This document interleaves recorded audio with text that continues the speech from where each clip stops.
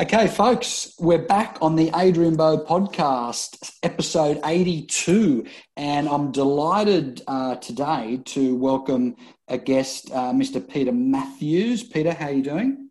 I'm really well, thanks, Adrian. How are you going?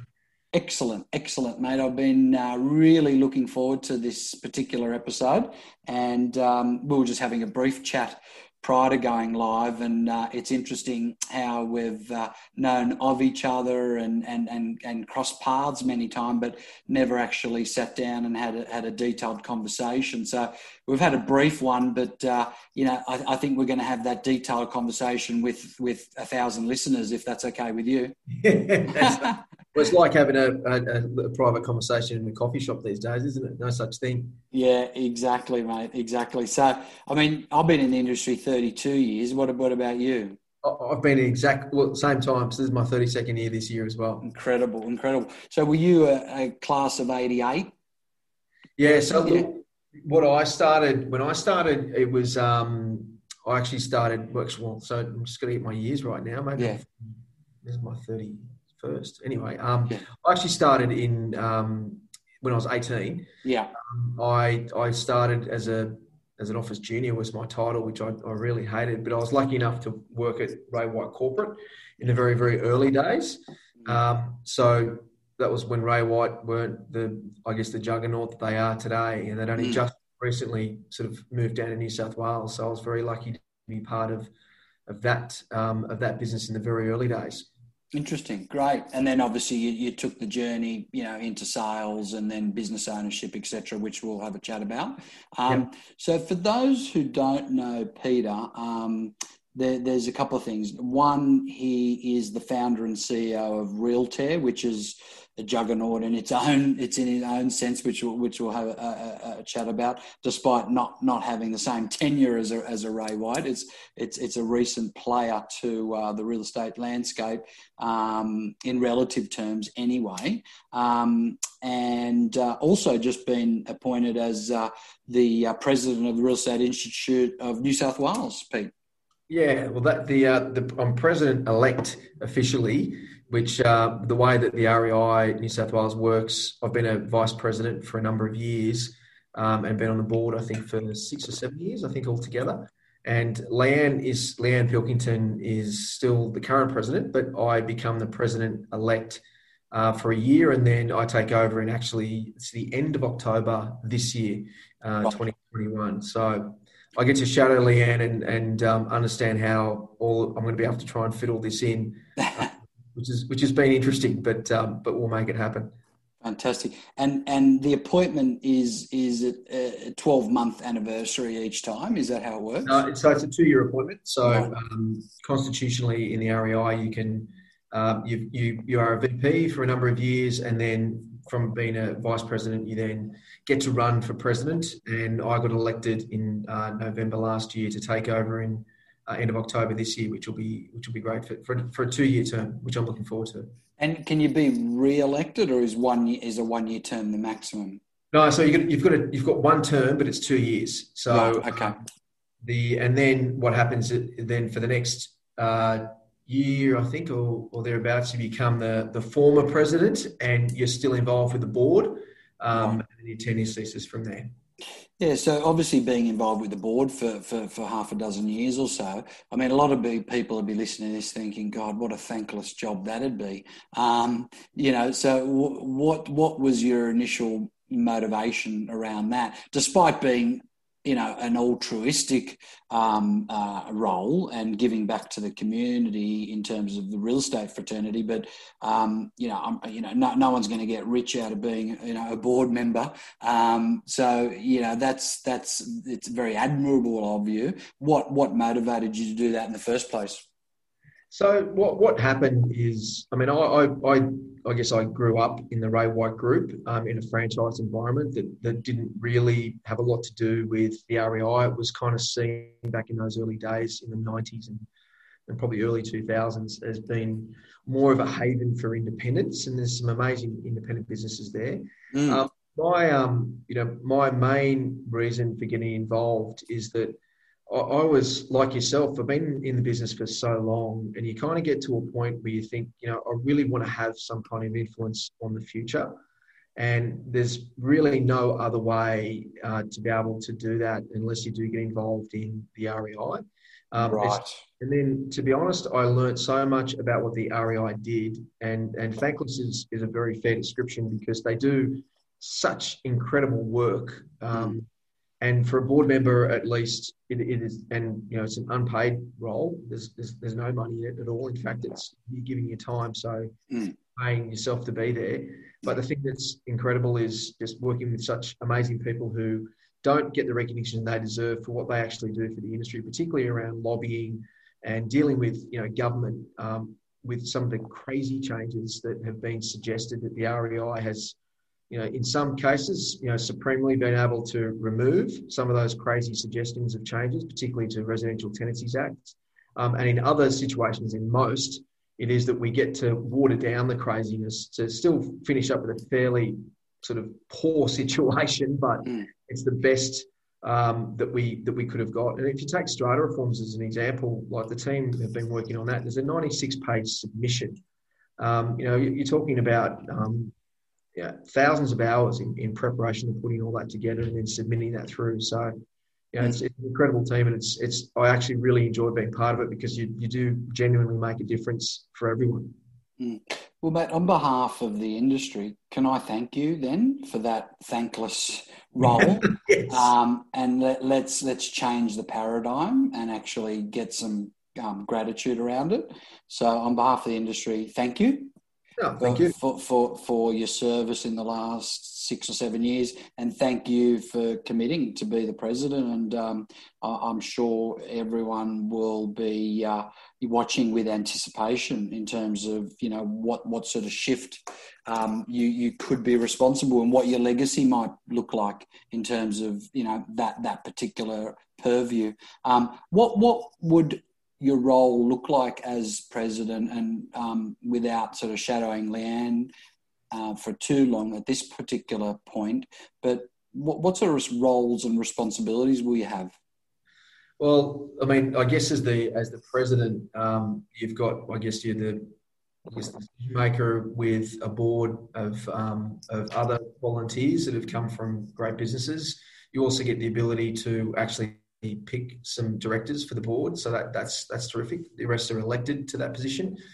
You work very closely with the CEO, the GM, the legal team at the REI, and one of the primary responsibilities is obviously to provide value to the membership, grow that membership, but equally to provide a voice for the industry to ensure that we get positive change. And I guess, from a mandate perspective, what I would like to do is to bring a greater awareness to the value that the Institute provides. I do think that in this day and age that we've got a much stronger position to collaborate as industry and have a stronger voice at a government level. I think that our regulator that exists today doesn't really understand our business at all, and that in some of the press releases just more recently, particularly around underquoting, where we're governed by the same regulator that wishes to punish us for exactly the things that they're asking us to do. So, you need to, as an example, you need to provide evidence, sales evidence of what your opinion of value is. You need to be able to produce that as evidence. You need to be only able to quote within that evidence. Yet when you do that in a rising market, it's called underquoting. So the craziness of the fact that there isn't a regulator that understands what we do in our industry and how we can best serve the customer, and it creates a really, really mixed message. And I guess that's one of the main things that the Institute does do, which is, it is a bit thankless because you don't see the outcomes of some of those really heated discussions. But my focus for the next 2 years will be to have a stronger voice at a government level and be able to make some real positive, practical change to the way that agents are actually engaged with the community, but also in government around the legislation. Interesting. So with the underquoting, I mean, it's quite an incendiary topic, and it's one of much contention. What's your frustration around that at the moment? I know you said that obviously, there's conflictive narratives, right? You've got a market where you're appraising a property, and at the speed of which it's progressing, by the time it gets to a sale, fundamentally, the value has changed, and that's an objective. That's an objective piece of data. That's not an agent's opinion. So, are you suggesting that the narrative from the media is that they're trying to turn something that's objective into subjective? Yeah, look, I can give you a great example. As you know, I've done a lot of auctions, and I've done nearly 26,000 auctions in my time. And I was chatting to a buyer a couple of weeks ago who came up to me afterwards and was complaining about the fact that, based on the result that we just achieved, that the agent was grossly underquoting. And I said, well, look, do you understand what the agent's responsibility is here? So we talked about the fact that you've got to have recent comparable sales. In fact, there's a checklist of about 12 considerations that Fair Trading and REI recommend that you take into account when you appraise a property. You've got to make adjustments to that as you go. And you do that based on historical data. And I said, and then what we do then is when we take the property to market, we then survey the market and find out from buyers their opinion of value. And from that, we then adjust our selling estimate, and we then have to document that to say that we've made an adjustment. And I said, so let me ask you this question. You bid to, I can't remember the price, but say that, it was, 1.5 reserve and it sold for 1.8. I said, look, you bid to 1.75. Did you tell the agent that you'd pay 1.75? He said, no way. I wouldn't tell him that. And I said, well, you've underquoted. You underquoted to the agent. So in fact, the actual underquoting is actually taking place from what you have done by not communicating clearly to the agent. So I said, I'm not saying that all agents are operating at 100% capacity, but I can say, and I'm sure you would agree too, most agents don't go out to upset the apple cart with buyers. In fact, they try and be as transparent as possible. But if transparency, just based on competition and the thrust of the market, that transparency isn't understandably reciprocated from buyers, and that's why we have the problem that we have. It's not because agents are trying to give buyers misfactor or misrepresent the property's value. It's just that they're trying in a rising market to be as accurate as possible.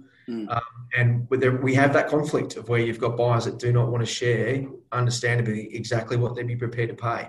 So that was a really good example, I thought, of how this whole question of underquoting is quite mismanaged in the media, particularly by the regulator, because of their position around trying to find a scapegoat for an issue in a marketplace that really, it's a hard one to solve, because you do need buyers to be transparent. And as a buyer, I can say quite comfortably, I would be keeping my cards close to my chest as well. So it's not an easy one to solve, but it's also not one that's an agent issue, I don't think.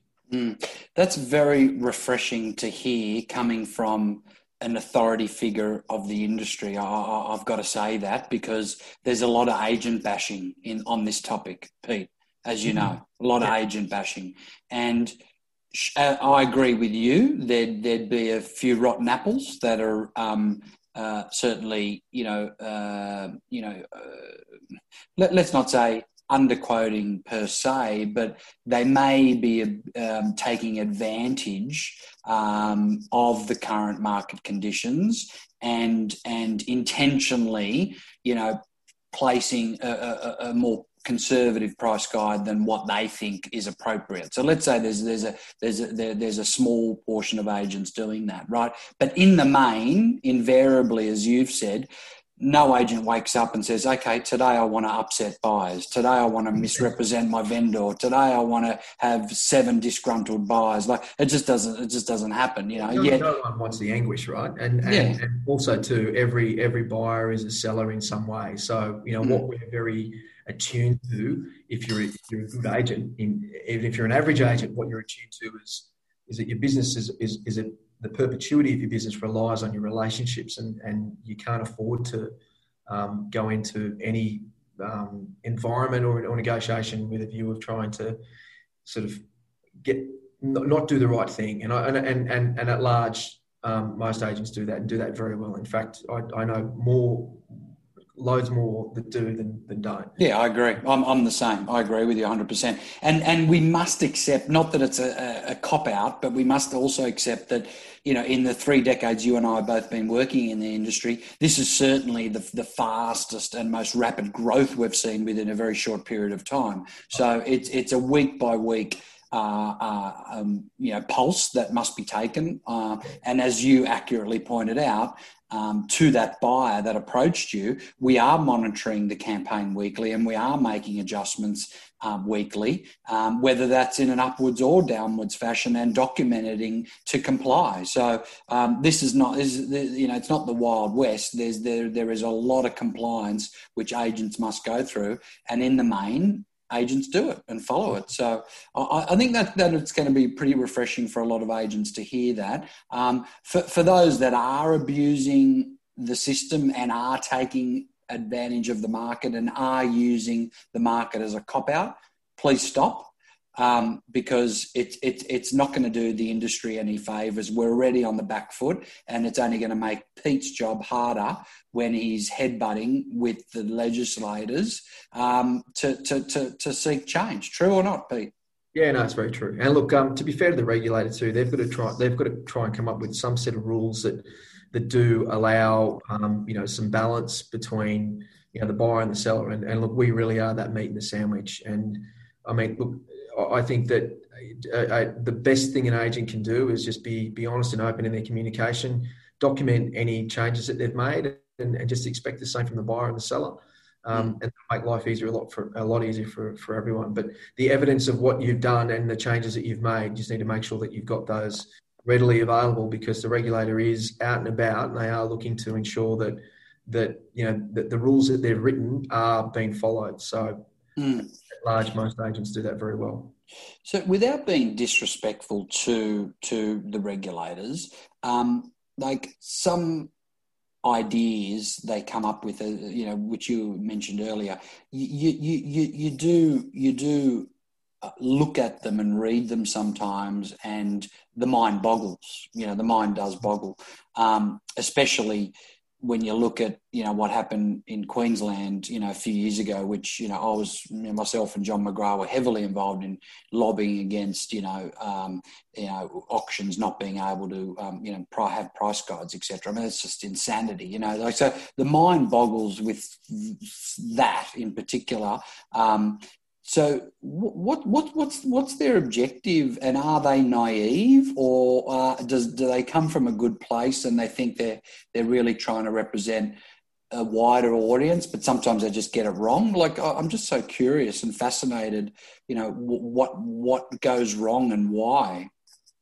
Yeah, look, it's without being the regulator and being able to answer that for them, having worked pretty closely from an REI perspective with the regulator for a number of years, that there is no intention at all from the regulator's point of view to make life harder for buyers, agents, or sellers. But what they do is that they respond to community issues, and sometimes they respond very swiftly without a direct understanding of what the process is.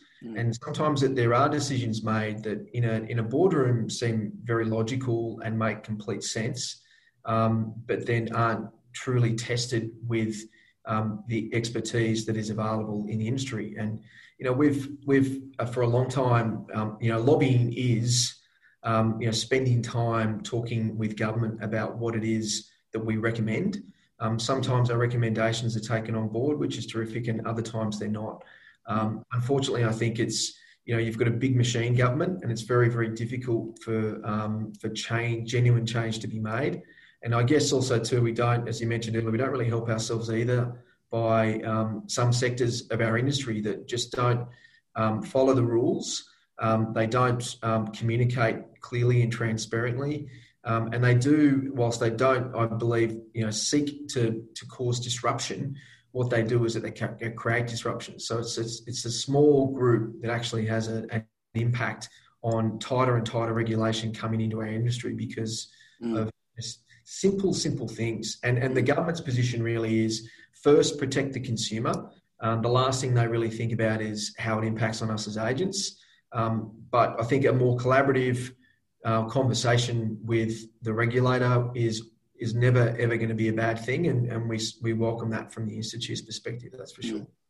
Yes, when you talk about a swift and potentially unthought piece of legislation, surely what happened in Victoria during COVID, when you could go and grab a cup of coffee, but an agent literally couldn't show a buy through, even though they were saying, we'll wear masks, we'll do this, we'll be COVID safe. I mean, surely that was an unthought out and very arbitrary and impetuous decision on their part, right? Look, I think the thing that all state and federal governments during COVID, the fact that decisions were made swiftly was a real positive. I think the thing that we had in our favour as an industry, what we proved is that irrespective of those decisions, right or wrong in our eyes, we managed to move very quickly as an industry to be able to still provide services, still provide great services to buyers and sellers during that time. And I'm probably like you, I've never been prouder of our industry and to be an agent for as long as I have than during the COVID time, because we went from, I remember I think it was a Tuesday night at 9:30 where Scott Morrison said, look, there's no more auctions. That's it. No more open homes. And, I like most, I just went, well, okay, that's a bit of a problem. But as an industry, we sorted it. We solved it. We solved the auction situation. We solved the ability to be able to, get buyers through property. We had buyers buying property, which I'm sure happened with you as many other great agents that I know who, they sold properties on Facebook by doing walkthroughs on Facebook. Like, that's the thing about our industry, I reckon, that is that if in a crisis time we do come together and we find a way, and that's what I was really proud of. And I look at that and I think, so if we can do that in a crisis, then why don't we do it more consistently and more collaboratively every day and work better together so that we can actually genuinely transform this industry, particularly utilising the amount of technology that's available and using that to our best advantage. Yeah, I agree. And I'm glad that Victoria issue what was sorted. It did take a little bit of industry lobbying, obviously from that state, but it was sorted. But unfortunately, if we had one hand tied behind our back, they had both. So they were up against it. But I'm glad it sorted itself out. And I was doing coaching sessions, Pete, with some of the agents, and literally they were very, very restricted about what they could do. But you're right. You come out on the other end, and the resourcefulness, the initiative that the industry and the camaraderie, I think, within the industry, throughout the entire country was incredible. So that was a great learning curve, certainly. And it's good to see as a country, that we're revered, especially from North America and Europe in particular, as a hotspot, to in terms of migration, because you're going to have a lot of skilled migration, in my opinion, where if you're a very skilled engineer, doctor, lawyer, or in North America or Europe, east coast of Australia surely has got to be a pretty popular destination for you to live and buy property in. So that'd be an interesting landscape to see over the next 12 months or so. Yeah, agreed. So, mate, just going back to your real estate journey. So, obviously, you were a business owner of Ray White, and you spent most of your time, within that network. And then at some point, you sold your business, correct? Yeah, we did. Yeah. Okay. And as many would know, the valuation mechanism of the business is the rent roll. So that's what was purchased. And then you went independent, or was it you went independent before you sold the business? Yeah. So what happened was that we actually Realtair started whilst we were with the Ray White Group. We actually start understanding how we could better serve our existing agents across our three offices. We're in Mossman, Neutral Bay, Crow's Nest in the lower North Shore of Sydney. We traded as Ray White for 40 years. It's a fantastic group, really. And it's still in my DNA. It's been a very good group to work with. But once we kind of understood that, there was a better way to do things utilising technology, we made the decision that, we would actually look to provide that directly to our own brand, and then license that brand was our original plan, with the technology, and take the province brand as it was out to the national market. What happened though is that Lahudi changed his course, and I've known Matt for a number of years, and we got to talking only just after we'd made the decision to move on from a brand perspective, which was a really tough one. And Matt told us about his plans, and that was really one of those times, Adrian, where I was on a very clear path, and then I guess there was that kind of point where that sliding door moment where you say, look, do we do this and do we just keep pushing on, or do we take advantage of the opportunity that's there for us? And I guess I felt very comfortable about where the business was going, who it was going to, and what their plan was. And I guess also too, what it allowed me to do is to rethink about what I could actually achieve with Realtair, rather than that just being something that existed for our own brand.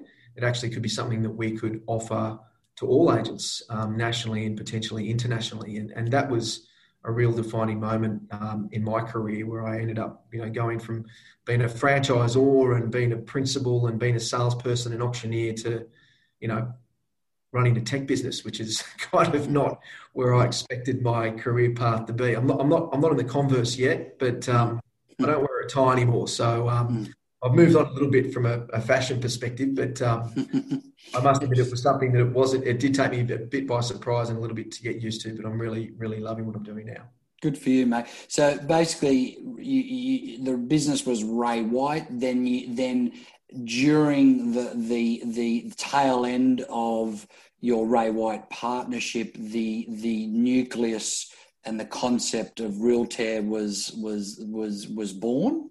Yeah. Then you went independent to province. Okay, with Realtair as the platform, if you like, as like let's call it an agent services platform at this point, and a technology platform, and that was probably created by default, not design. It was probably like, hey, there's a void in the market here for our business.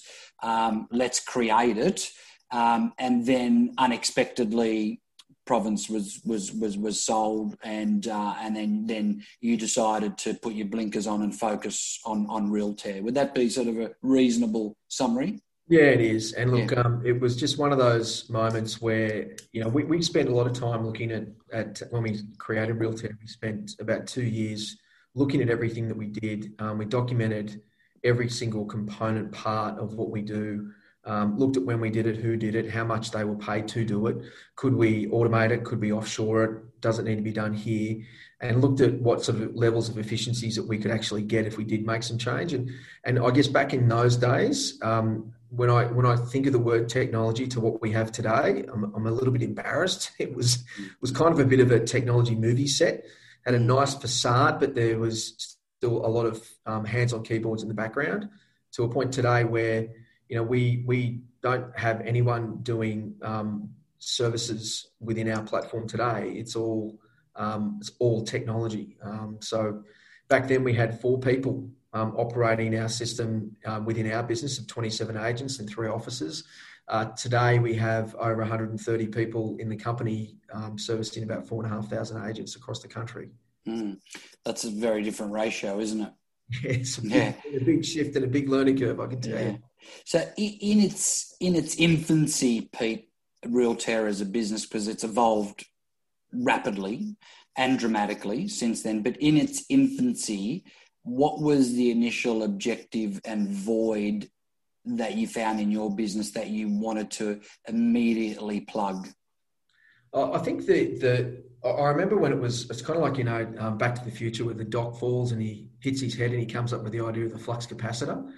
My flux capacitor moment was when I was in one of our, an 18-year-old administrative assistant who we'd been training for 6 months, said, "Oh, look, can I grab a coffee with you?" And this is whilst we still had the Ray White business, and I was the CEO.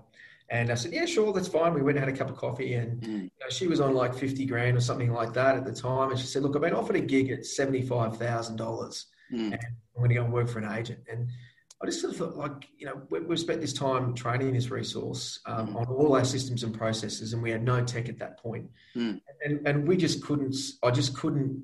I mean, financially, we could have sustained an increase, but it was such a significant increase, and it made me sort of think, well, there's a massive resource cost in the administration of a listing.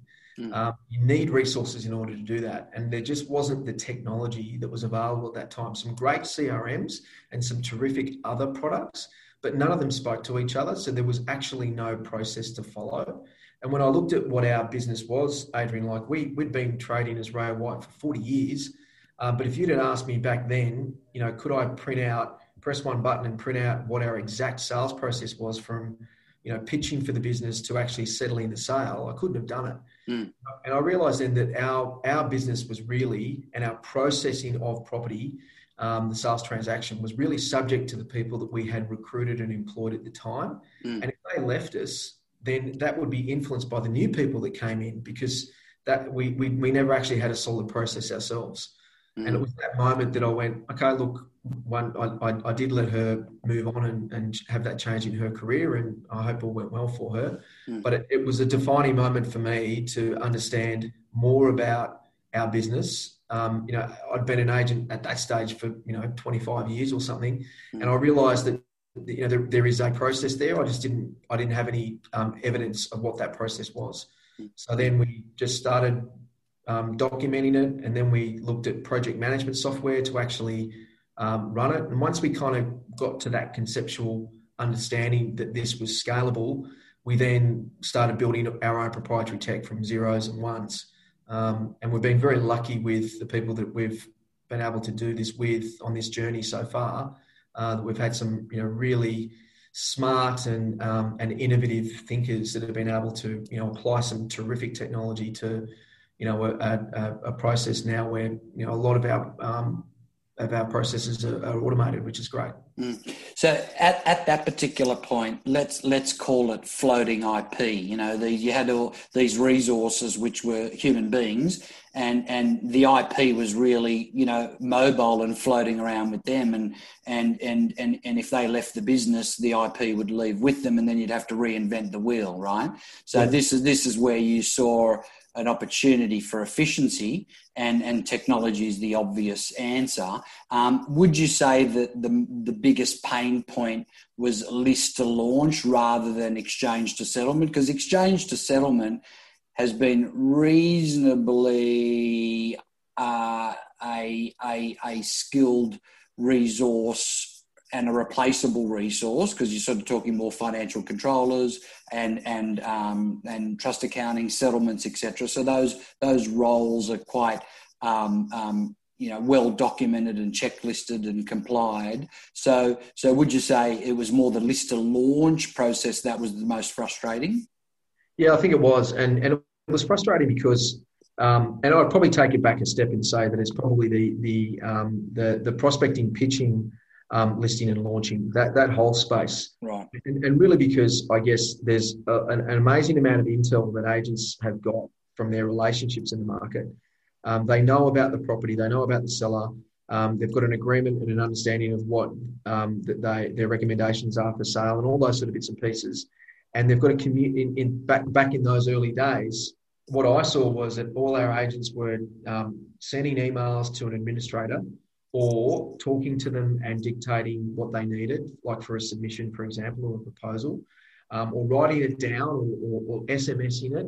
And then that would then be created by a resource that would then be given back to the agent for approval. The agent would then approve that. And probably the most time that was taken in all that was the agent actually giving the approval to the administrator. And that was if there was no corrections. And that process would go on and on and on until there was actually approval done by both sides. The agent would then take that out, go out and present. And the thing that I looked at just in that part of it was, so all the intel's with the agent. So there's got to be a better way. How do we help the agent engaging in the utilisation of technology to easily be able to populate that information from their head through their fingers, and instead of typing an email off for somebody else to do it, to be able to do it themselves.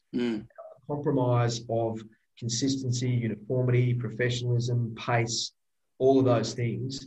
And that's how Pitch was created. And the same thing applied for Sign. Sign itself, it's signing an agency agreement. It's not rocket science, but respectfully to all our agents, most of them got it wrong, one way or another. And as we talked about earlier about compliance, it's a really, really important thing. And most agents only ever worry about it when they have a problem. But as principal, as you know, in a supervisory role, it is your license that's on the block, so you need to make sure it's right at the outset. So Sign was a way for us to be able to sort a compliant process early in the piece to be more preventative than a cure, and be able to have customers execute documents as they expect these days on a digital framework, either in person or remotely. So. Okay, so for those that are not familiar with the language we're using, Pete, Realtair, folks, has many verticals to their business. Pete just referred to two of them. One is Pitch. Now that is a digital listing proposal document, and Sign is a sign on glass agency agreement. We're talking in basic terms. Okay, so they were, let's call them products, Pete, for a moment. They were the earliest products of Realtair. They were. In fact, Pitch was probably our first product, and Sign came second. What would happen with Pitch is that in the very early days, it'd be all that same information be put in by the agent, but it'd be then augmented by an offshore team. Sign, the same thing would apply with agency agreements, and then the tech was actually built so that when the agent created it, it actually created a digital document straight away on both those fronts. Probably the breakthrough moment, I think, for us was when, with Sign, we created the ability to execute contracts and exchange contracts digitally. That's been a huge part of what we do. And probably the next part of Sign was, creating a DocuSign equivalent so that you could essentially sign anything within the same platform and the same subscription. So, Pitch and Sign have been our two main drivers, but we've got a series of other products as well across the sales transaction process. Yeah, so let's have a look at those in a sec. But at that particular point, Pete, did Properly or Agent Point exist? Because they're Pitch's competitors, let's call them. Did they exist, or were you first to market? No, they existed, and both those software platforms are great platforms. I think the thing that we brought to the table is that we are a tech company, but we're not tech people. So we have tech expertise, but we apply the real estate thinking directly to all of our products, where what we think about is how can this best help the agent? How can it provide a quicker process, a more efficient process, transparent process for the agent? How can we improve the pace and delivery of this product? How can we make it so they don't have to go and enter information twice? Like I found it bizarre that still today you could be using 5 different software systems and you have to key in the same information across those 5 systems. That really aggravated me, to be honest. And what we in everything that we do is that every one of our products talks to every other product. So if you put information into a price update, which you send to a prospective seller who then says, "Hey, Adrian, come over and have a look at our place," and you then send them a digital introduction. All that information, the price update flows to the digital introduction. The digital introduction then flows directly into the proposal. Everything you put in the proposal, your recommendations, your agency fees, and your comparable sales and everything else that goes with it, and your marketing and calendars and all those sort of things, all populates directly to your agency agreement. So the best thing of all is that because we've got integrations with all the major CRMs, we can actually push that directly to the CRM, so it doesn't need to be keyed there either. And I think fundamentally we approached it with a different view because we were looking at it from an agent's perspective, and that's everything I say to my team, the developers to the product managers and to our support team, is that we don't do any changes to our system unless we see that it's going to add value to the agent when they're in the field. And if it's anything that's going to create a blockage, then that's going to be removed. And we're forever looking at ways that we can improve that process. And our kind of mantra is that, does this make it easier in the lounge room? And if the answer to that is yes, then that's something that we really focus on and work towards developing into our products. Okay. So at that particular point, when we had pitch and then we had sign, was the brains trust just yourself, Danny, and Shane? Were they the three people involved? At that stage, we've been very lucky to have some really key people involved in the business, and I guess they're certainly our shareholders, our founding shareholders as well, because we're all part of the same business in the Ray White Low and Offshore office. But then we had a young guy called Blake Williams join our team, who is our CTO currently. Right. Okay. Blake was responsible as the tech architect, I like to call him, who's created the blueprint for all the products that we have. And we've been very fortunate. When I first met him, he was 17 years old. I didn't really have a great deal of faith that he was the right person purely because of his age. Within about 6 weeks, perhaps, maybe even earlier, he completely changed my mind on that. And I felt very bad about discriminating against him and his age. This is a guy, Adrian, who, at the age of 12, he started his first degree and he's ended up with 2 of them before he was 17 years old. So he's an exceptional human in many ways. But we were very fortunate to be able to have somebody with, I guess, the flexibility to be able to understand what we were trying to achieve, but also then have the technical expertise to be able to make it happen. And also for him at a very young age to be able to build a team that could actually then take a lot of the pressure off him having to do that himself. And in our dev team now, Blake manages around about, I think it's about 65 people across our dev team, which is quite incredible because he's now 22 years old. And I've just been really lucky to have some terrific people to work with and that have partnered with us along this journey. Yeah, I always was thinking about that. And I was like, surely not 3 agents that have come up with this. So obviously you had the support and the IP of someone who was tech-based at that particular time at the early stages, and you sort of all linked arms from there. So what came after Sign then, in terms of, let's call them verticals or products, whatever. What came after Sign? So after Sign, I guess Sign, obviously you're executing all your agency documentation. So you're digitally executing agency agreements, contracts, reserve letters, price adjustments, everything. And that's in a workflow. So it's like, as I mentioned before, whatever you've done in the previous products or tools, it then translates into the next tool. So the next tool that we have is Flow. Flow is about that whole, when you talked before about list to launch, is the whole back office side of things. So that's very administrative. It takes a lot of the pressure off agents and administrators because we've actually documented every single activity. We can customize parts of that, but we configure a large part of that directly to the workflow that agents would actually use. Obviously, that first port of call is what we would describe as our base workflow, which is what we used.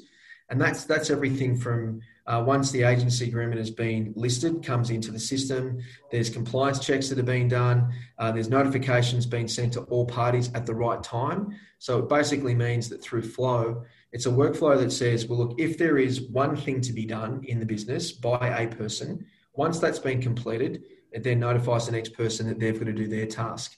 So it means that it also creates an auditable path for a principal or somebody in a supervisory role to be able to see where the actual listing is through the process. And we actually have a percentage within Flow as to where that property is currently up to. So if it was that, as an example, it's at the point where it's just exchanged, it might be 80% way through its process. There's a further 20% for it to move through into settlement and to finish off as a completed transaction. But we've also done little things with Flow as well, which I'm really quite proud of. Sales files are always difficult to get your hands on when you're a principal because agents do have their own way. And that's okay too. But when the property settles or the property needs to be audited by the regulator, is that you've got to be able to have access to all the information really, really quickly. And there wasn't really any system that I'd found that actually contains all of that. What happens with Flow is that we create not only a digital log of all the communication, which is all date stamped and time stamped, is that we actually create a digital file of all the documentation that is all representative, again, by that date and time, so that anyone in the business at any time can actually go in and see when a document was created, when an exchange took place, when a property was appraised and for how much, and see the submission itself, and all see that in one simple workflow.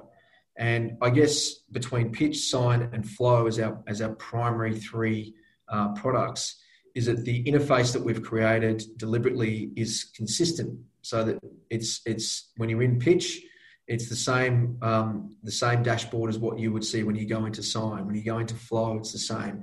And because all those products talk to each other, it means that an agent doesn't need to rekey any information twice. They don't need to save documents they don't need to send a document to an administrator or an accounts department or anything like that.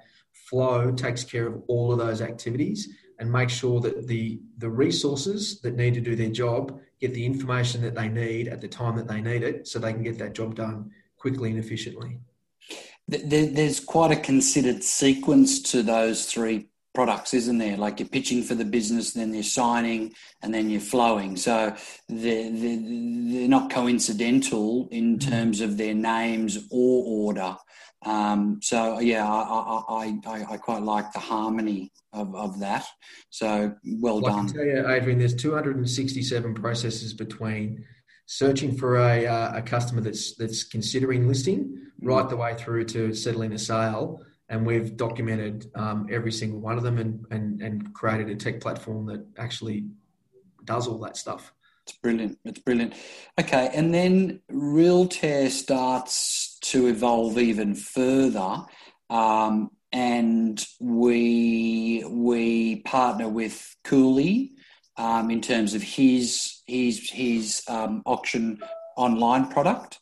And then we also end up partnering with Lee Woodward in his, call it workbook module product, if you like. How did those two partnerships come about? Well, Lee actually, we did the deal with Lee after we did the deal with Damien, but actually I started talking to Lee about 2 years earlier.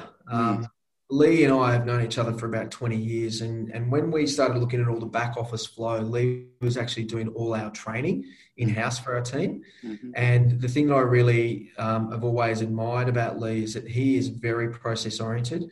There is a start and a finish. And by the way, that finish starts back at the start. So his whole thing coming from a plumbing background is that, you know, that a pipe connects to a pipe. There's no pipe that actually doesn't connect to something else.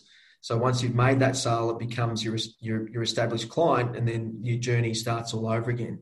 And I guess it was applying the sales process that Lee put in place with our back office process, and looking at how we could translate Lee's, really widely accepted, sort of, I guess, benchmark process for administering a listing, and applying technology to that, so that we could actually be able to have that streamlined process from start to finish in a tech platform.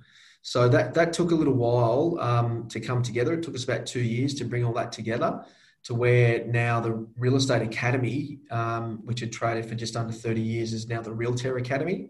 Our investors were a little bit sort of unsure about whether, merging with the training company was the right thing to do. But the one thing that I acknowledge is that tech without technique is just tech. And there's great tech that sits on people's computers that never gets used. And even though it provides a practical solution, the reality is it doesn't get used, which means it doesn't provide value. So the whole thing with Lee to bring that in was to ensure that we've got training, education to provide that technique to the tech. And that's really been a significant point of difference for us. It's interesting. A lot of people may not remember this, but back in 1999, of one of my 5 ARIC presentations was with Lee Woodward, and at the time, you may recall, he was a Genman agent in Northern Beaches, and I was an auction agent, and we had this banter, if you like, which turned into an ARIC presentation about private treaty versus auction, and that was our first public speaking engagement together. So that was interesting back then. But you're totally right about, without technique, tech doesn't exist, because, in all the coaching sessions that I'm involved with, Pete, everyone's looking for the silver bullet, and they're saying, listen, Adrian, what's the best CRM? And I say to them, you're thinking about it the wrong way. I've got one agent, who uses Microsoft Outlook as a CRM and is doing 12 million GCI. I started using ACT, 27 years ago, because it was literally the only CRM available back then. And I managed to sell, 2,500 properties through that, because I used it and I believed in it. And prior to that, I used an 8x4 box card system, because that was the only thing available then. So it's really what you use and how you use it, and consistency, rather than what's the silver bullet, because everyone's looking for that shortcut.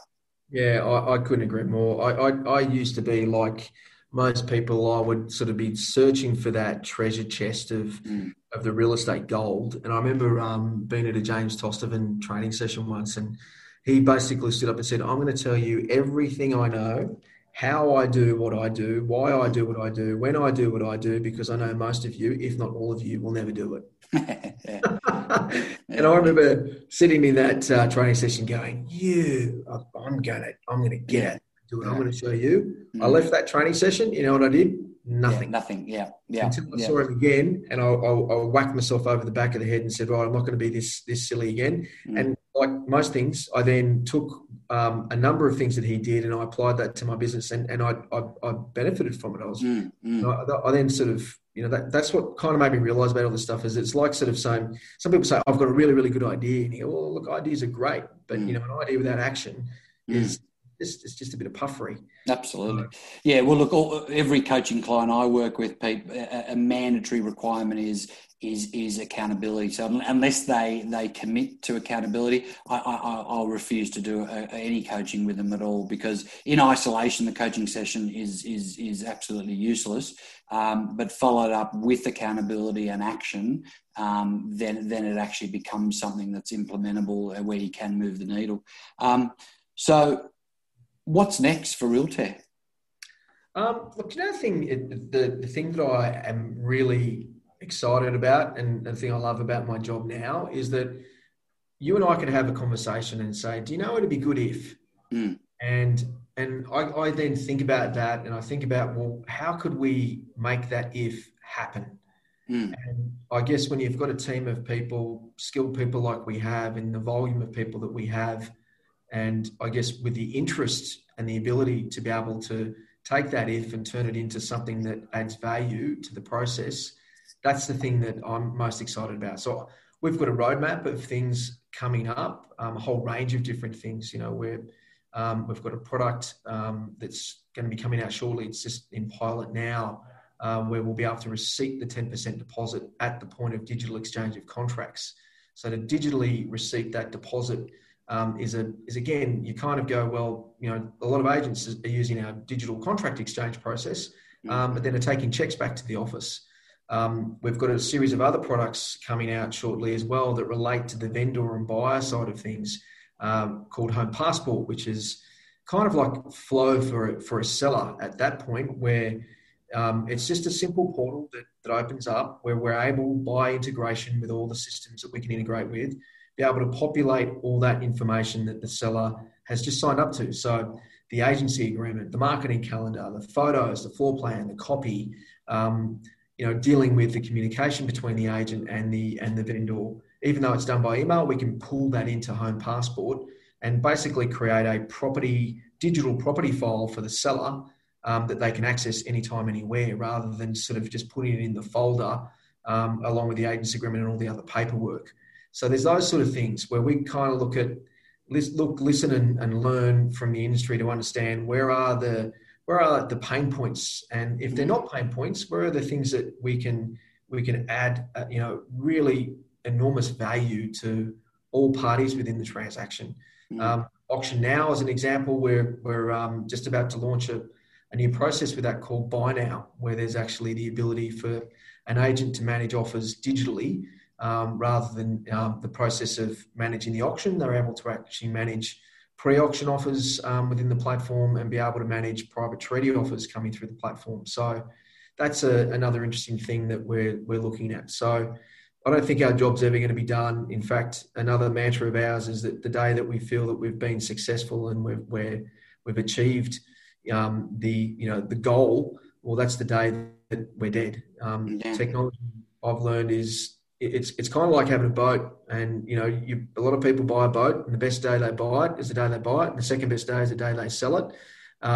In this instance, the thing that you do find that's similar is that, like boats where you pour money into them all the time, technology is the same. You just keep investing, and if you don't keep investing, then the technology becomes redundant. And there's lots and lots and lots of cases around the world and locally in the real estate space where that the entrepreneurial flair of that founder has been lost, and there's been no money invested in evolving the product. So it's interesting, and it's actually refreshing for our industry, Peter, that we have only benefited via technology. So you and I were around pre-REA, pre-domain, pre-email, pre-internet, where you literally call the Wentworth Courier or the North Shore Times, and the property would appear 10 days later, and someone would walk through the open and they'd ask for a contract, and they'd get that 2 days later. So all technology has done is made our business more efficient. It's reduced our days on market, and the consumer, and in fact, all stakeholders of the transaction have highly benefited from it. The buyer, the seller, the agent, solicitors, everyone has benefited from technology. So anyone who's talking about disintermediation or disruption, that's just not going to happen. In saying that, has Realtair displaced labour resources, or has it created additional labour resource?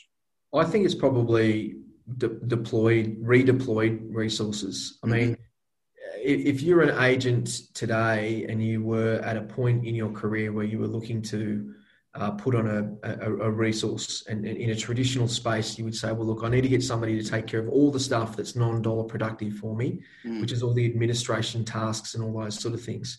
The technology allows an agent to be able to do all those things themselves very easily without the intervention of an administrative PA. And we've got many examples of that across the country.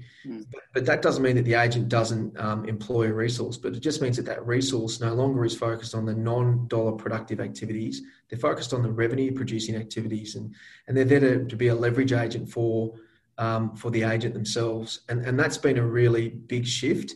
I look at of our customers are using Pitch. Now, the price update is a really handy little document. It's just it's all part of the subscription. It just drops a pin around the property that you're trying to prospect the owner, and you send them an email, and it sends them all the comparable sales that it's around, or all the sales around their property. You get a notification when they've looked at it. That gives you the sort of the indication as to when to call them. And I had a text message from an agent the other day, which I won't be able to share with you because it's got an F word in it. But basically, it says this thing is so effing good. I sent out a price update 13 months ago. I got a notification on Sunday night at 9:30. I called them on Monday morning at 9 o'clock, and I listed it on Wednesday. Wow! And I look at that and go, that's cool, because like for you and I, as you mentioned before, we'd make a call out of our little tickler box with our cards. We'd just put it forward 90 days. We'd never know. We'd leave a message. There wasn't email back in those days either. And you look at it now and you think, it's so cool. And that's where I take your point before, is that, it doesn't matter what system you're using. You've just got to use that system efficiently. But I guess the difference with what we're trying to achieve here is to try and we're stitching together the core products so that they make sense in a real estate space. But probably I think the biggest thing that we can do collectively as an industry, firstly, is collaborate around technology. I think if you've got technology providers that don't provide open APIs, they're the wrong provider. Even if they've got the best product, they're the wrong provider, because not everyone can do everything. We've got open APIs and we integrate with anyone, because there might be some 12-year-old kid in Kingsford right now that's writing a real estate app that's going to change the way that we do things. Well, we want to make sure that we can integrate with that and provide value to whomever it is that's providing value to in the transaction process. And also, for those that are not sure of what that acronym stands for, API, could you just explain? I'm embarrassed to say to you, I actually don't know, but I'll tell you what it is. Yeah, go. An API is an open connection. So it's like kind of putting a wire out and saying, look, anyone can plug into this. Doesn't matter what connection you've got. We just plug the two together and the system starts. Right. So a conduit, like a technology conduit. It's a technology conduit, yeah. My CTO, Blake, is going to flog me for not knowing. That's fine. That's fine. Okay, but interesting. It's really important though, Adrian, because the thing is that if we don't collaborate as an industry, then we do face a much greater risk of disruption, and that's collaborating with all industry partners. It's collaborating with everyone from sort of CRMs and portals and payment systems and all those sort of things, because what we need to do is to be able to make sure that we've got the tools available to us, because the one thing that will not replace agents is technology. But what will replace agents is, agents will be replaced who do not embrace technology. That's essentially the message. Yeah. And I also reckon too that we've got a great opportunity as an industry, a world-setting opportunity to bring a greater level of transparency to the process and utilising technology in that way, so that what we talked about earlier in the piece around buyers and their frustrations in this market, that we can, great, maybe the utopia is that we can eliminate that frustration, but even if we can minimise a great deal, it'll actually improve the overall perception of real estate agents in the market, because we're all good people. Like, the thing that amazes me from an REI perspective, and also I'm going to get on my REI horse here, the amount of money that agents invest in their local community to support their local community and those people within that community is absolutely astounding. The lengths that agents will go to support their customers in their local community, and that never gets taken into consideration from a reputational point of view. And I think that because, particularly around the transaction, it's not as transparent as possibly as it could be. Save the auction process. It's very transparent. If we can improve that transparency in that private treaty space, I think that there will go a long way to improve our reputational performance in the marketplace. And I think that we'll certainly shoot past the lawyers and the accountants and everybody else if we can achieve that objective. Yeah, I agree. Now, it's so true about, the industry and the coaching piece evolving, because, if I was coaching someone 3 years ago and they said, what's my first job description look like in terms of the assistant I employ, and it would literally be everything that's non-dollar productive. But now it's like, look, you've got to work for a business that handles all the in-house non-dollar productive activities, list to launch, exchange to settlement, and your first associate needs to be 80% dollar productive. And then there's going to be that out-of-office non-dollar productive activities like pre-settlement inspections, post-sale evaluations, buyer measure-ups, pest buildings. I mean, that's fine. That's just part of the deal. But yeah, my mantra and my recommendations in that space has evolved dramatically, and technology's got a big role in that, because when I say you got to work for an office that provides that, it's either through a labour resource or through a piece of technology, and in most occasions today it's a hybrid of both. So I think you nailed that.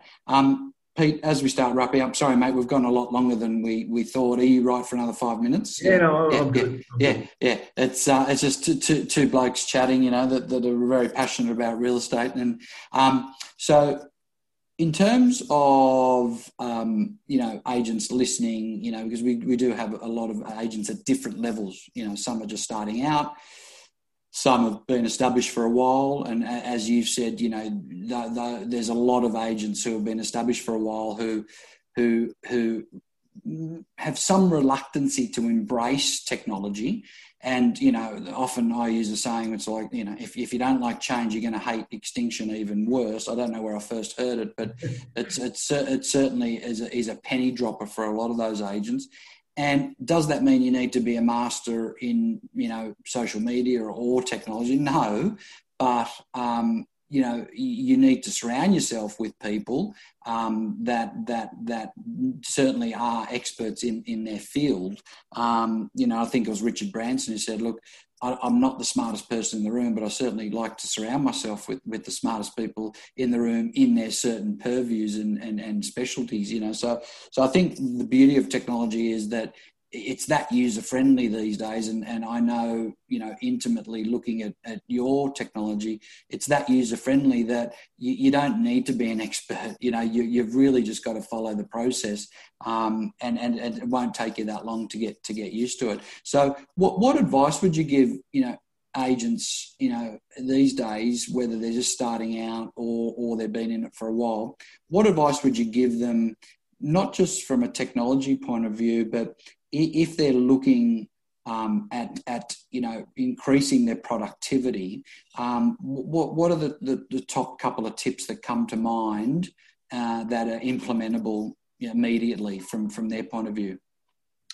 Yeah, it's a great question. I mean, look, I think the thing for anybody in the real estate industry today, if they ignore technology, it'll be a very short journey. Yes, it'll end abruptly. That's my first tip. So embrace technology. Embrace technology, and it's noisy. Yeah. It's very noisy out there. Yeah. There's a lot to choose from. I get that. That's hard. I think probably the most important thing in our whole industry is about education and training. So, being able to have access to resources and people and educators like yourself to understand because they weren't really around back in our day. There was franchise training, which was very good and very much about how to, but it was also quite insular. There's now so many options available, whether it's through coaching or webinars or attending training sessions or things like that. There's so much available. You can't educate yourself enough. And, there's so much to learn from such amazing people who have been through, what they're about to sort of embark upon. And the other thing I think is that the thing about real estate is that there is no such thing as where you're off. Like, you are on all the time. Whether you're on holidays, you're on. If you're in the office, you're on. If you're going for a jog, you're on. If you're in the car, you're on. There's no such thing as an off switch, because we are a community resource, and you just never ever know who your next potential listing is going to be, or where your next sale may necessarily come from, or who that buyer might be. So I guess the point about that is that, understand what you're committing yourself to, that you are a public figure, and at the same time too, you're not a 9-to-5 job, and it's not a 5-day-a-week role, as you would know very, very well. It's it's a big commitment. To that. They're two great points. So in summary, guys, what Pete's saying is, number one, embrace technology, but don't be distracted by the eclectic, mix and options available. Maybe just eat the elephant one bite at a time, and surround yourself with people that know what they're talking about. Obviously, Realtor would be a great start, and obviously, maybe getting some advice on social media would be a great start. Secondly, what Pete's saying is, if you're serious about real estate, you can't really separate life and work. It's a bit of a misnomer, this work-life balance, because really you're a public figure in your community, and you're always on, as Pete's saying. You're enlisting and selling mode 24/7. And does that mean you don't have a personal life? No. It just means that they're probably symbiotic, both of them. Personal and business. And there's a lot of fantastic agents, Pete, who their best lead generation mechanism is through their private networking, whether it's the school their kids go to, or running clubs, through the school, or sports through the school. So, you don't have to quarantine both parts of your life. They can symbiotically exist, if you like. They're certainly not mutually exclusive. Yeah. Talking about sort of, and just as we wrap, and we'll definitely wrap up now, but as we like that whole work-life balance and everything. I mean, from the outside looking in, I look at you and think, geez, okay, founder and CEO of a rapidly growing business, president, elect of the Real Estate Institute, family man, 2 kids, yeah. Is that right? 2, yeah. One of your daughters, Abby, is a special needs child. That's got its own challenges. So, to put things into perspective, agents wake up and think, oh shit, I lost a listing today. It's the end of the world. It's like, well, hang on a sec. Like there's just under half of the world's population live on like $2.50 a day. You've got one person every 10 seconds dying of starvation, mostly children across the world, because there's 8 billion people in the world, not just 25 million in Australia. So people lose perspective a little bit, Pete. So you juggle a lot, and you've obviously, you've got a personal adversity there that you're dealing with. How do you manage it all, and how do you keep focused and remain not so much positive, because that's a bit cliche, but how do you remain on purpose, I suppose? Yeah, that's a good way of putting it. Do you know, like to remain on purpose, as a parent, number one, you have no choice. So I didn't get to choose whether I would or I wouldn't. Abby, who's our 19-year-old daughter, she was born with an issue that was undiagnosed for 13 years. Wow. So we knew she didn't hit a milestone. She's got some intellectual disabilities. She can't walk independently, so she's using a wheelchair. And her life was not normal, which meant our life was not normal. But what happens with normal is that you just redefine what normal is, because that becomes your normal life. And I guess the thing that, I've been very fortunate to be surrounded by great people who have been very supportive of me and my family. I've been lucky to have incredible business partnerships as well, where I've been able to be supported in a work frame as well, which has been I've been very lucky. But I think the thing too is that what it does do when you've got a child that does have special needs, one, you visit hospital a lot. And the one thing you realise is no matter how you feel about where you are, there is always somebody else, unfortunately, that's in a worse position. And I think the thing is that you do have to look at it that way, because it is those sort of things can become overwhelming. But at the same time too, I think that we are lucky that we've had this issue in our lives, because I think it makes us better people. And it also, I think Abby's lucky that she's been born into an environment like ours as well, because what we've been able to do as a family is to not look at Abby's disability as a disability. It's just a different ability. And to try and look at the very positive of things. And without my very supportive wife, who really is Abby's full-time carer, and frankly with the new changes to the NDIS, it's made a big difference in our lives as a family. It would have been very challenging. So probably that's where, again, I've just had good support. I've been lucky enough to find my life partner in Rebecca, and we've been able together as a family to be able to support Abby and help her get the best out of the opportunities that she has, and make sure that she can embrace them as they arrive. beautiful way of looking at it, Pete. And if I can reference our mate Chris Helder, you've created a useful belief around your current reality, and your useful belief is that this happened, and as a result, this is our new norm, and this is the way our life looks. So rather than asking all the wrong questions, which create a lot of disempowering emotions, why me? Who do I blame? That's not going to really solve any issues. And again, they're very disempowering emotions. So I think the attitude that you've adopted is very admirable, and I applaud you, mate. And you're a great example, Pete, of the myth buster of people often say, "Oh, good guys finish last." Well, that's bullshit. You're a great example of good guys finishing first. Where you've done a lot of terrific things in your life, and the universe has responded, and good for you, mate. You and your family deserve all the success and happiness and health moving forward. So good for you. I appreciate that. I really appreciate that. It's one of those things. I think that ultimately, what I feel like is that my best work on the work side of things is yet to come. And I'm really looking forward to the next few years of our industry, because I do think that we globally are going through a significant change. If you look at what's happening in the States with, iBuyer groups and a whole range of other things that are happening over there. Compass just recently IPO'd. You've got some other companies like EXP around the globe that have grown exponentially.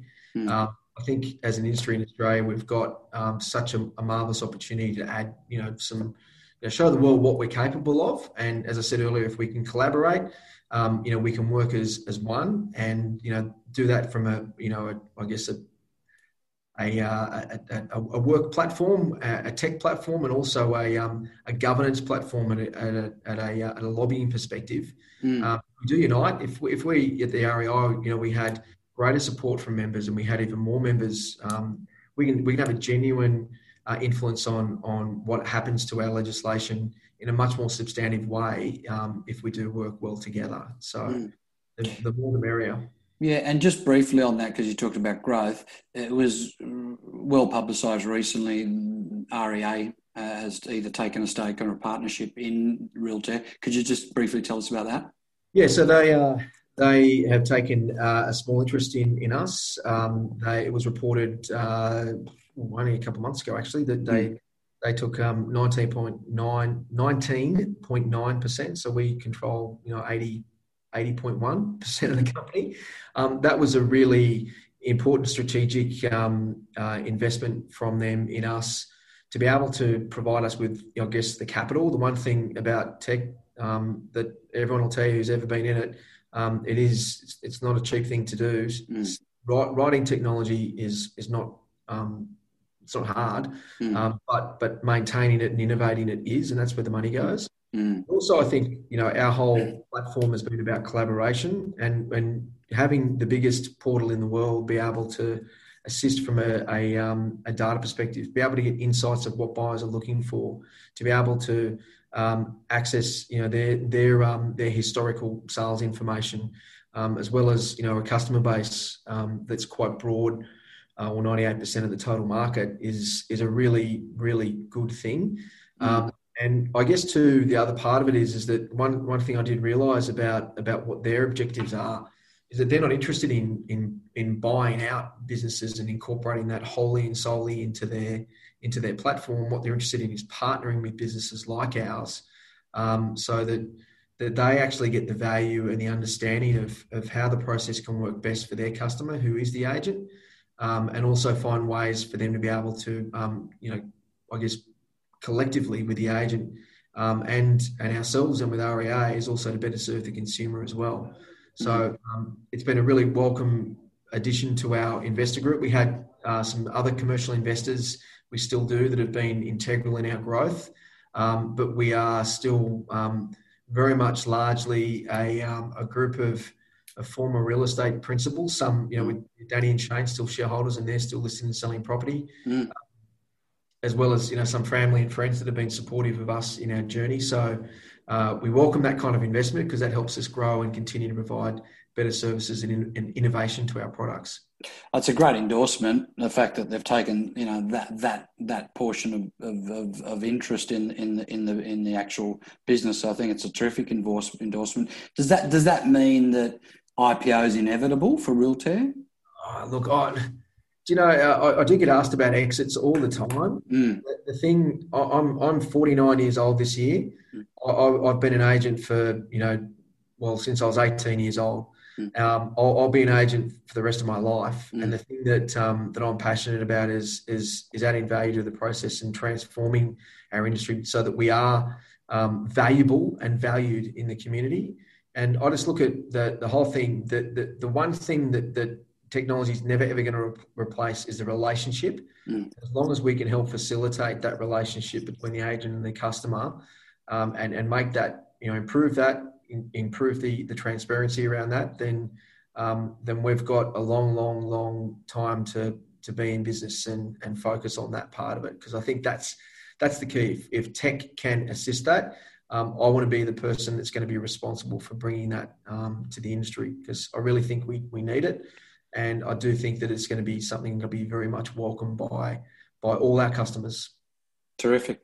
Excellent. All right. We're well and truly going to wrap up now, mate. But there's 4 quick questions that I always finish the podcast on, and they're meant to attract a visceral and instinctive response because I put you on the spot with them. Okay. So firstly, do you have a daily ritual or something that you do on a consistent basis?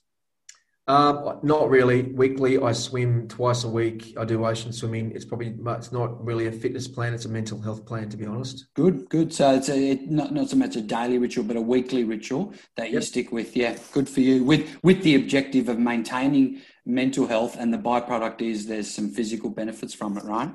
Yep. Good. Secondly, one of the best decisions you've ever made in business or in your career? I think probably the best decision that we made was when I decided to focus all of my energies on building Realtair. So it was that sort of sliding door moment where I thought to myself, well, I need to do this not just for us, but for the whole industry. That is very vivid in my mind, that moment. Thank you on behalf of the industry. It's an outstanding business and terrific products and a cachet of verticals and options that you've got. So thank you. Third one is a poor or potentially the worst decision you've made in your career. I think probably the worst decision that I've ever made in real estate was, which I'm sure every agent who has ever got in the industry, where you've contemplated leaving and you've thought to yourself, I don't want to go and do the prospecting. I'm tired of the rejection. I've missed a listing. I've had a friend or a relative who's listed with somebody else, which is one of the most crushing blows, or somebody you've been chasing for a long time, where I've come close in my early days thinking that, look, I'm not sure if this is for me. And that would have been probably one of my poorest decisions, but at the same time too, that was probably the best decision, where I decided it's if it is to be, it is up to me. I've just got to knuckle down and I've got to make this my career. And I think that was probably, when I think back across my career, I didn't do that just once, to be frank. I've done that a couple of times, particularly in the early days. And I guess it's a tough call. But, if you do believe in what you're doing, you've just got to put your head down and focus and pick up that phone and make that call that you don't feel comfortable doing. Getting out of your comfort zone is a really critical thing to success in our industry, as you know. So what you're saying is avoid getting that close to the edge. Yeah, I think it's, you said it earlier before, you set yourself a plan. And you don't go and take a massive chunk, just bite little bits off at a time. I think the Japanese have got a saying called Kaizen, which is about incremental improvement, and it only takes a little bit, and it makes a massive difference. And trust your gut and just put your head down and work hard. Yeah, Tony Robbins has got a great acronym, CANI, CANI, constant and never-ending improvement, which is a similar sort of concept.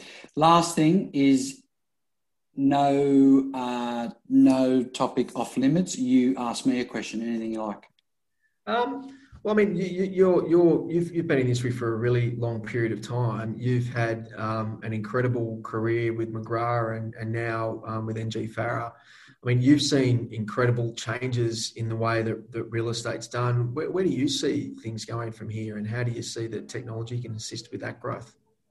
Yeah, I think similar to what I was saying previously, Peter, is that all I've ever been exposed to in my real estate journey from the minute technology was introduced. So I'm talking, pre-email, pre-internet. I still remember sitting down, in Juniper Hall, which was, the beautiful heritage building where the McGrath office was, and we were just one office, myself, John, and five other people, and our communication process was memos, which we'd just write out and then place on other people's desks. And then I remember the day in '94 when email was introduced, and then the following year REA, was introduced, etc.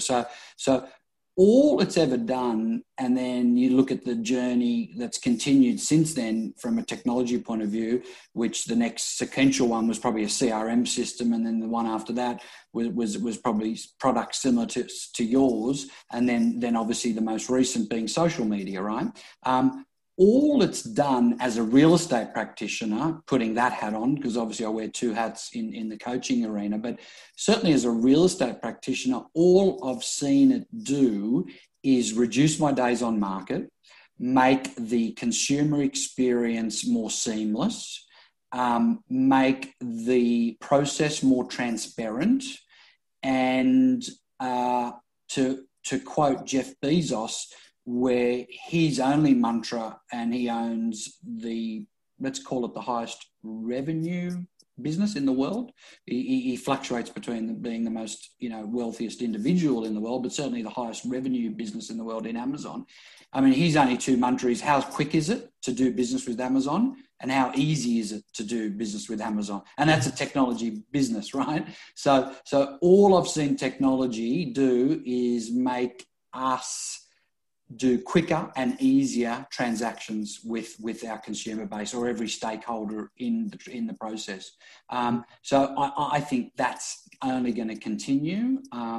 And I think, with your new products and where social media is heading, and I think it's endless, really. It's infinite.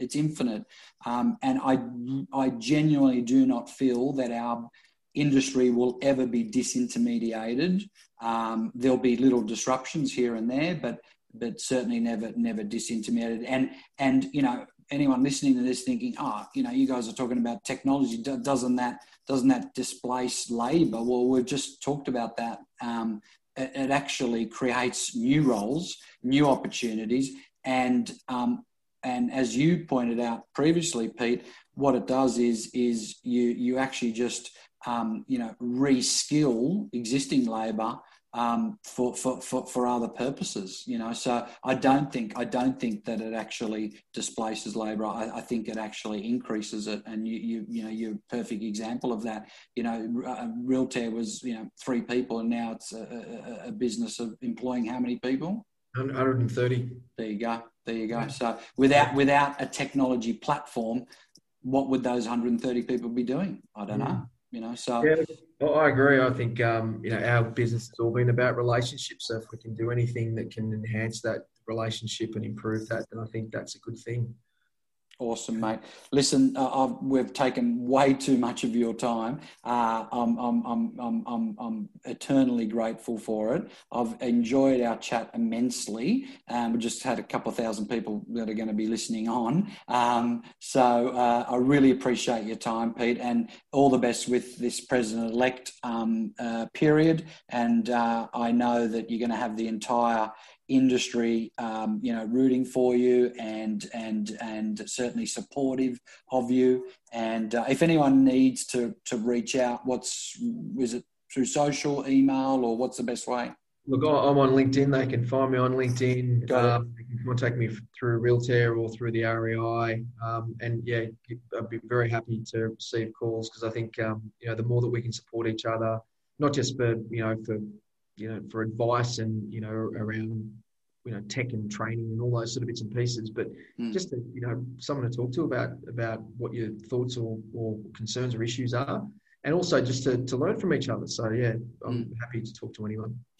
Mate, I love it. And I just love how you share my altruistic attitude towards the industry. And, I've got two major commitments in my life, and two legacies which I want to leave, because I don't have children yet. I may or may not. It's just unknown. But one is to improve the level of practitioners within the industry from a skill and integrity point of view. And number two is to really increase awareness around mental health in the industry, because as a coach, a lot of my sessions end up into counselling sessions. I'm very fortunate that I've got a skill set around cognitive behavioural therapy and some other initiatives, but it's a problem, and it's a big problem, and I'm doing everything I possibly can.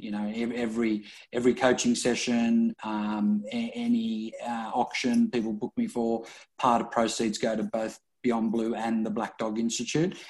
So feel free to hit up my website, adrianbo.com. There's online training. There's my academy, which is a recent initiative, which is incredible. And there's a lot of modules in person or Zoom as well. So thanks again, Pete. You're a legend, mate. Thanks, Adrian. Really appreciate it. Thanks for your time as well. And I hope the listeners get some value out of the chat. Absolutely, mate. I'm sure they will. I'm confident and very, very certain of it. So thanks again, mate. Enjoy the rest of your day, and I'll talk to you real soon. Sounds good. All right. Thank you. See you, listeners. We'll see you next week. Bye for now.